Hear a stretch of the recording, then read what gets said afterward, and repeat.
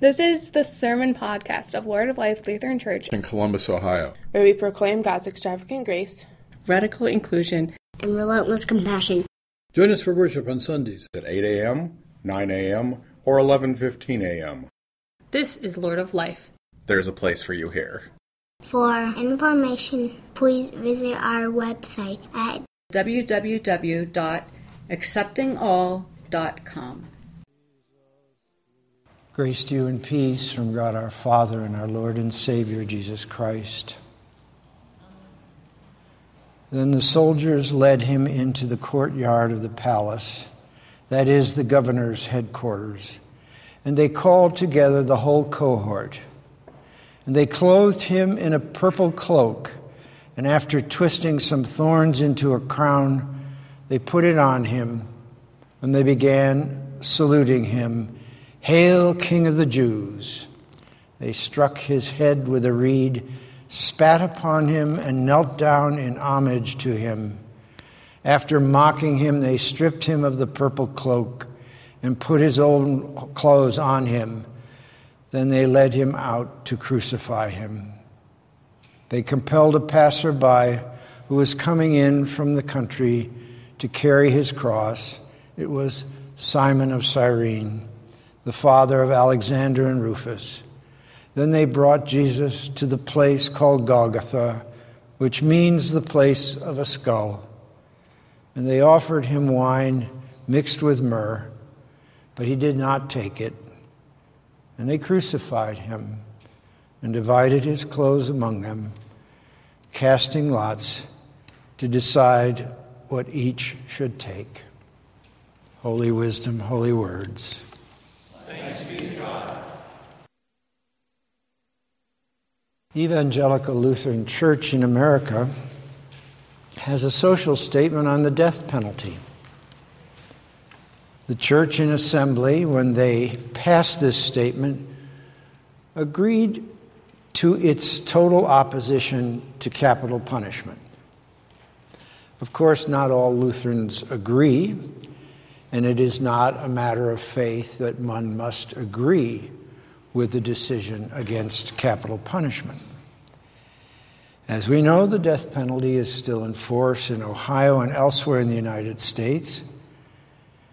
However, it is used sparingly in most places, and there is an effort to make it as humane as execution can be. The debate, the fact that Christians don't agree but discuss it and worry about it, the fact that the citizens of our country debate it, discuss it, and worry about it, the fact that legal battles still continue in relation to it, all suggest that we are struggling with it.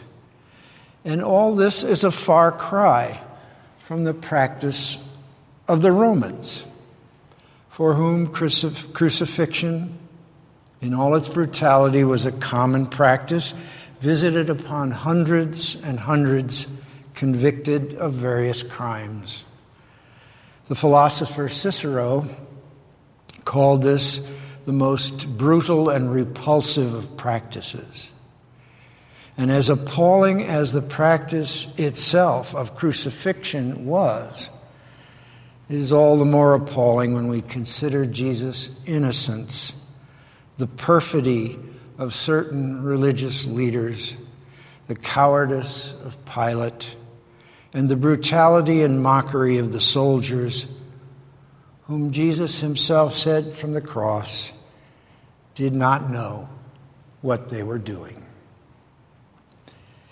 Yet as appalling as it is in Jesus' case, it is not the pain, the humiliation, or the innocence in and of itself that carries the full message of what happened that day.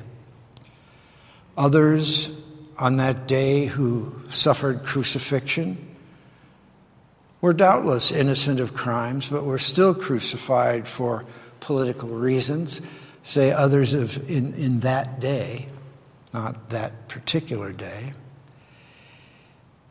And what makes the brutality and humility and agonies of Jesus suffering on the cross stand out from the many others who suffered that fate is the drama of divine suffering that is unfolding in that terrible event. Sin separates us from God.